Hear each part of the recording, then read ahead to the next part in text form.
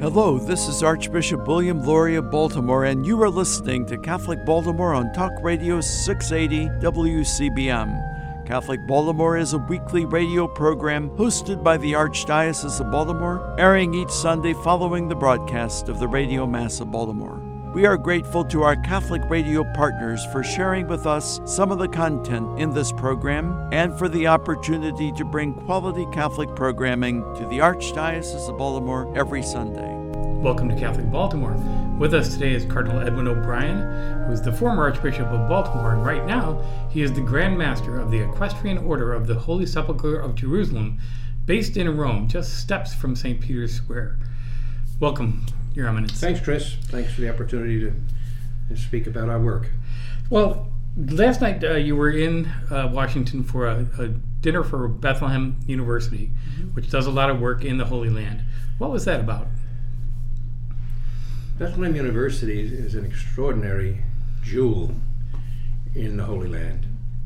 It's closed in by the wall that Israel built, so it's not accessible to all who would like to attend, especially Arabs and Muslims and Catholics of the Arab world.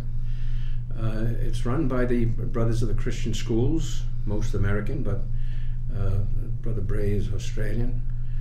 And they provide higher education for several thousand young people, mostly Arab and Muslim, to give them some opportunity, some hope for the future of their lives. It's an institution that all parts of that Holy Land would like to take part in, but they can't because of the restrictions. But I've been there several times. Whenever I go to the Holy Land, I always want to go to the Bethlehem University because it's so positive. There's so much hope there, and there's so much collaboration and understanding between Muslim and Catholic. And it's due to the sacrifices of that staff and the brothers that operated. Great sacrifice. And it's supported largely by American funding. And so last night they had a dinner to recognize those who are especially generous in supporting Bethlehem University, and to attract new members to the cause. And I was happy to be an honoree there and to tell those good folks how much the Holy Land on all sides of the political spectrum should thank them and recognize them for the works of peace that they're doing and harmony that they're bringing every day into that land. Mm-hmm.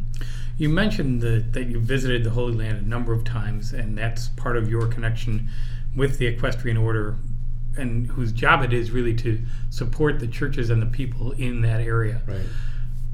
What's going on in that region that the order is supporting these days? Well, we're only about 2% Christian. We had been 10% way back. And we speak of Christians, not just Catholics, because there's great ecumenical cooperation there with Orthodox Christians and Protestant Christians and Catholics. In one sense, we take the lead, although we're really a minority. But our order supports the Diocese of Jerusalem. We call it the Patriarchate of Jerusalem. Mm-hmm. And through our 30,000 members around the world, we contribute about $15 million annually to take care of the schools, once again, half or even more not Catholic. Mm-hmm. The parishes, 60 parishes, and humanitarian aid. The territory includes Jordan, Israel, and Palestine, or the West Bank. Mm-hmm. And there are various needs in various places. Jordan is very positive. The West Bank, of course, Palestine is very divided, and it's there that they need most of our help, and they receive most of our help. And most of the leadership, even Muslim leadership, many of the Muslims have been educated in Catholic schools. And once again, the contribution of our Catholic Church and our Catholic people shows itself very subtly with great strength and great effect in keeping alive these essential areas of relative freedom in worship, in education, and in humanitarian aid. You've talked in the past, when we've talked about this, that the Catholics are a minority of a minority, with that Christians being only a couple of percent and Catholics only being a portion of that.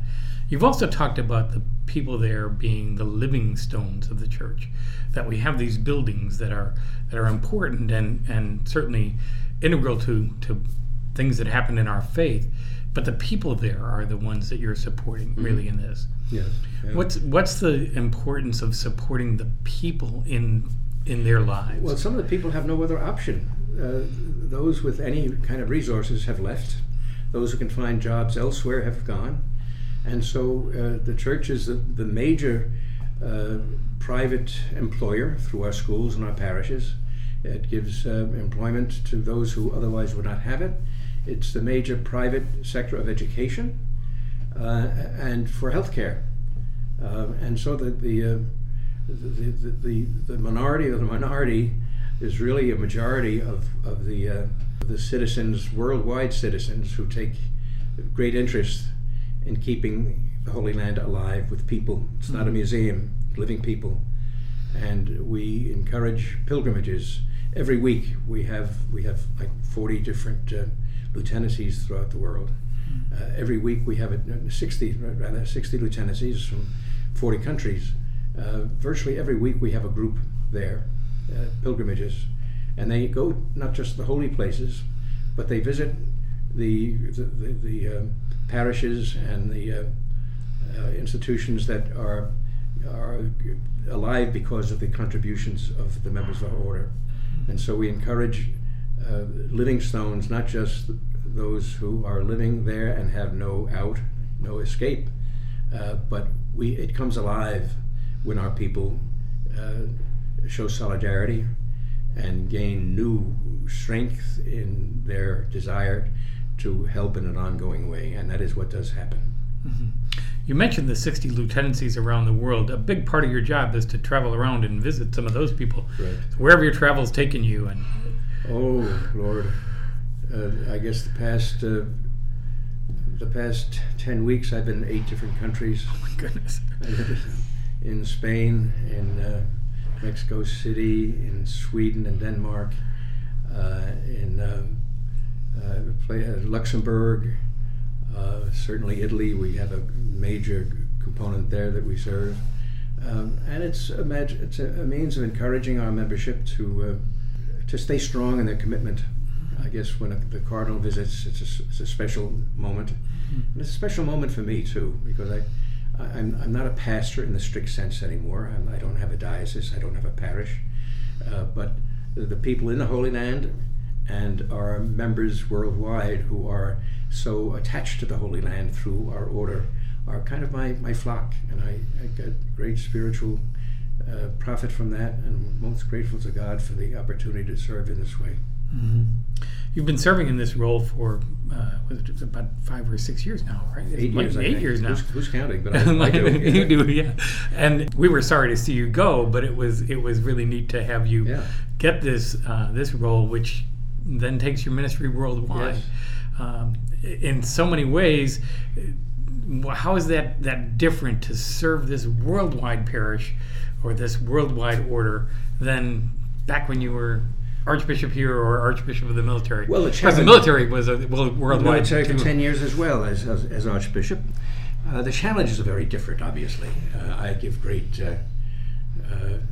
admiration for Archbishop Lori and the pastors and the religious and the people here for the challenges they're facing every day. I don't face those challenges anymore. Mine are less burdensome. Mm-hmm. I'm treated well wherever I go. I travel well. I have the support of the Holy Father and of the various bishops in the various countries I visit. So I would say I have very few burdens, except to my worry and concern that the people in the Holy Land are served as they should be served. Mm-hmm. Well, we're talking today with Cardinal Edwin O'Brien, who is Grand Master of the Order of the Holy Sepulchre of Jerusalem and our former Archbishop of Baltimore. And you're listening to Catholic Baltimore. We'll be back in a moment.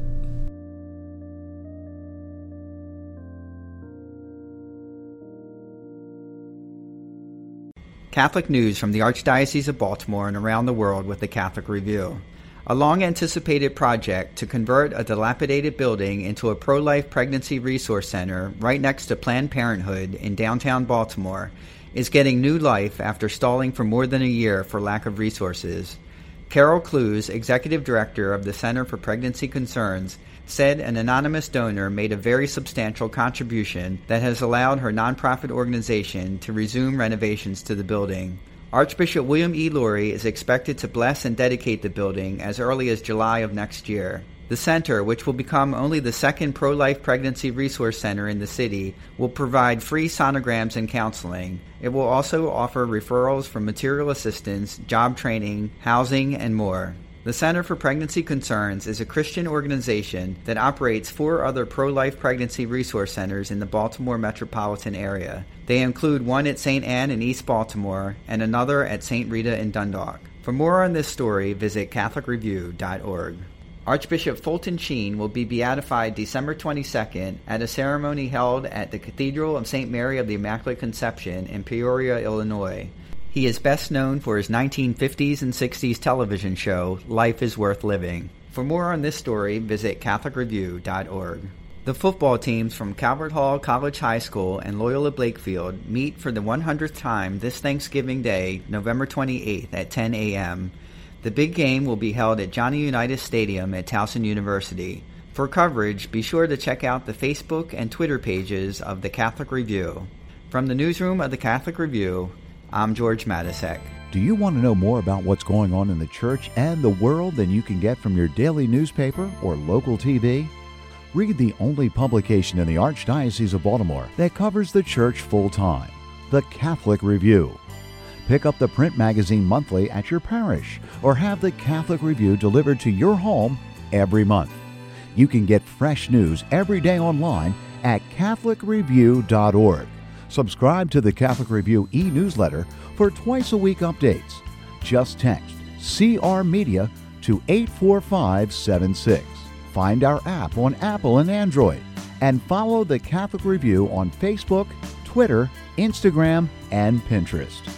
Wherever your faith takes you, Catholic Review Media is ready to inspire, teach, inform, and engage. Read it today, in print and online, at CatholicReview.org. That's CatholicReview.org. For 143 years, New Cathedral Cemetery has served the needs of the Catholic community of Baltimore and Central Maryland. New Cathedral is the only cemetery owned by the Archdiocese of Baltimore and is the final resting place for many religious orders and famous citizens. 125 acres of rolling hills, trees, and beautiful monuments, the cemetery is an oasis of peace and tranquility and is located off Edmondson Avenue just outside of Catonsville. New Cathedral is dedicated to the task of tending to the mortal remains of our dearly departed and has many more years of available space. If you are in need of a burial site, vault, monument, or marker, or just a respectful location to place your cremated loved ones, our counselors will help you through this process and make sure the wishes of you and your loved ones are honored. Visit us online at newcathedralcemetery.org. Like us on Facebook at New Cathedral Cemetery, Bonnie Bray, or call 410-566-7770. Welcome back to Catholic Baltimore. We're talking today with Cardinal Edwin O'Brien, who is Grand Master of the Order of the Holy Sepulchre of Jerusalem, the Equestrian Order of the Holy Sepulchre of Jerusalem, and former Archbishop of Baltimore. It's an equestrian order. Do you get a horse as part of the deal? No, that's a constant joke, but I don't know how to answer it. But I haven't seen a horse in a long time. I haven't seen a horse in a while. Tell us a little bit more about the work that the 30,000 members of the order do around the world. Well, there are 35 men and women, we say knights and dames or knights and ladies, in 40 different countries, and they are all practicing Catholics.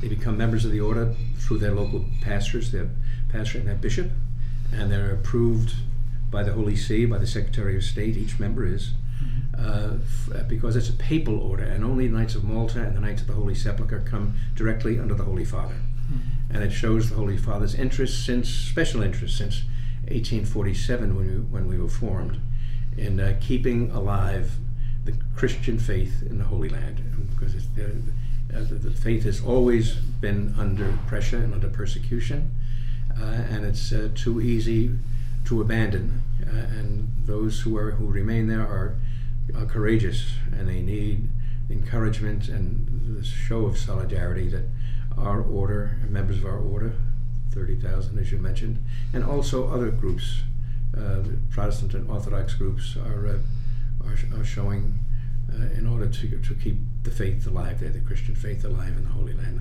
Holy Land consists, as I think we've mentioned before, of Israel, Jordan, and Palestine, the West Bank. Mm-hmm. And we're less than 2%, Catholics are less than 2%, and Christians barely more than that. And so they are looking for outside assistance to get the necessities of their faith and of their life, of employment and education. And once again, at least half of our members are not Catholic, and we say we are doing what we're doing not because they are Catholic, but because we are. And we as followers of Christ have an obligation to serve those most in need of whatever background, whatever religious tradition they have. And we're recognized, I think, pretty widely as a cause for peace and promoters of justice, because we're credible. We are on the ground, and our works are seen and are great in giving hope to the minorities that look to us and can find help nowhere else. Mm-hmm. It's interesting because when you talk about that, I had the privilege of visiting the Holy Land in 2010, and you kind of think about the people who are living there, and you think, well, they live so close to these holy sites, they must just absorb that through their skin, through osmosis. And yet to hear you say that there's a need for education in the faith there, it's kind of interesting to hear that from you. When you talk about bringing that kind of education in addition to the other services, is it easier to do in the Holy Land because you can say this is where Jesus walked, this is where the apostles walked? Does that make it any easier? Oh, I think for Christians who travel there, and we do support pilgrimages and encourage, our members are expected to make a pilgrimage regularly, but they go and are just strengthened and come back with a great enthusiasm in first-hand experience of what goes on in continuation of the life of Christ. Things that Christ did while he walked this earth in those very few years, I hope the church continues to do through healing, through peacemaking and advocating for the least, the poor and the needy. Mm-hmm. And that's I think what pumps our people up when they come back and they want to go back. And it gives great hope to those who are still there to see the solidarity, but it's also a sign of great grace for ourselves who are not just visitors but pilgrims. Mm-hmm. I want to change gears just a little bit and talk to you. We've just commemorated Veterans Day here in the U.S. As a former Army chaplain, as the former Archbishop of the military, what does Veterans Day mean for you, and what does it mean to be a veteran yourself, to be and to have served with the Archdiocese for the military for so long? Well, I have great admiration for the military. I guess 18 of my years as a priest and bishop, in some way or other, have been in direct service to the men and women of our armed forces, and it's a community of selfless generosity. You could thank some troop, soldier, some sailor, and say thanks for what you're doing, and they kind of are puzzled. What do you mean? This is what we're made of. This is what I'm expected to do. This is what I'm grateful to be able to do. And that culture of selfless giving up your lives, not just for your friends, but for those you don't even know far away. As Christ said, give up your life for friends. And our kids are doing it day after day in faraway places with very little recognition, but are doing it willingly and joyfully with all the struggles involved. And for me, to be able to witness that firsthand and encourage them and to benefit from that example and from that spirit it has, for those years, has always been a privilege that remains. And I am always grateful on November 11th and other times of the year when the military is recognized as a cause for peace. When I got back from Vietnam back in the mid-70s, the military was not held in very high esteem. They did what they were supposed to be doing, but now it's quite different, I think. And I'm so pleased to see that the military is very high on the list of favored communities in the United States, as well they should be. Mm-hmm. And even all the more reason for these people who are in far-flung parts of the world to need pastoral support, to need chaplains. Yes. Oh, we're in desperate need of chaplains. We should have probably 500 Catholic chaplains. We're down below 100 right now in the three major armed services. And that worries Archbishop Prolio, my successor. When I was Archbishop, we had maybe 120 chaplains, but I'd get letters from mothers in Afghanistan or Iraq and say, my son has not seen a priest and had a mass in 6 months. Where are the chaplains? Where are the priests? They're there in such few numbers that it's difficult, almost impossible to cover all of them, but they do their best. Mm-hmm. What's it like for you to live in Rome? Just steps from St. Peter's Basilica. Your office and your residence aren't that far apart, so you get to probably walk through St. Peter's Square just about every day. That's right. No, it's an opportunity and an experience that I never tire of. As I say, just about every day I'll pass St. Peter's outside and stop and look at that structure and say a prayer of thanksgiving and a prayer for the Church Universal, and thank God for the Holy Father and the activities that go on within the Vatican to keep the Church one, to keep the Church effective on the grassroots level throughout the world. And so it's a symbolically and experientially for me, it's a unique privilege which I'll savor as long as the Lord gives me life. Mm-hmm. Are you involved also still in any other congregations? I know for a while you were on various dicasteries. Yeah, I was, and I'm still with the Congregation for Oriental Churches, because the Eastern Catholic churches and the Orthodox churches are served in one way or other by the Holy Father through this congregation. And since I am involved very much in the Middle East, where there are many Eastern Catholics and Orthodox, the Holy Father has given me the permission to stay on beyond my 80th birthday, which is normally the last time you can serve on a congregation. And usually it's the last time you can serve actively in a role on behalf of the Holy Father. But there again, he wished me a happy birthday when I turned to 80 and asked how the order is going. Mm-hmm. He said, are there many? I said, there are many, and they're holy.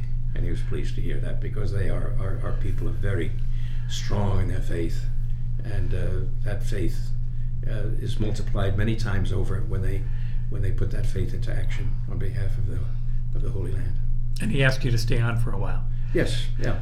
Of course I said yes, it's great. Of course you said yes. I like to travel, and I like the people I'm serving with, and I'm thank God I'm fairly healthy and enthused still about the work that I'm doing. So I'm grateful for the opportunity.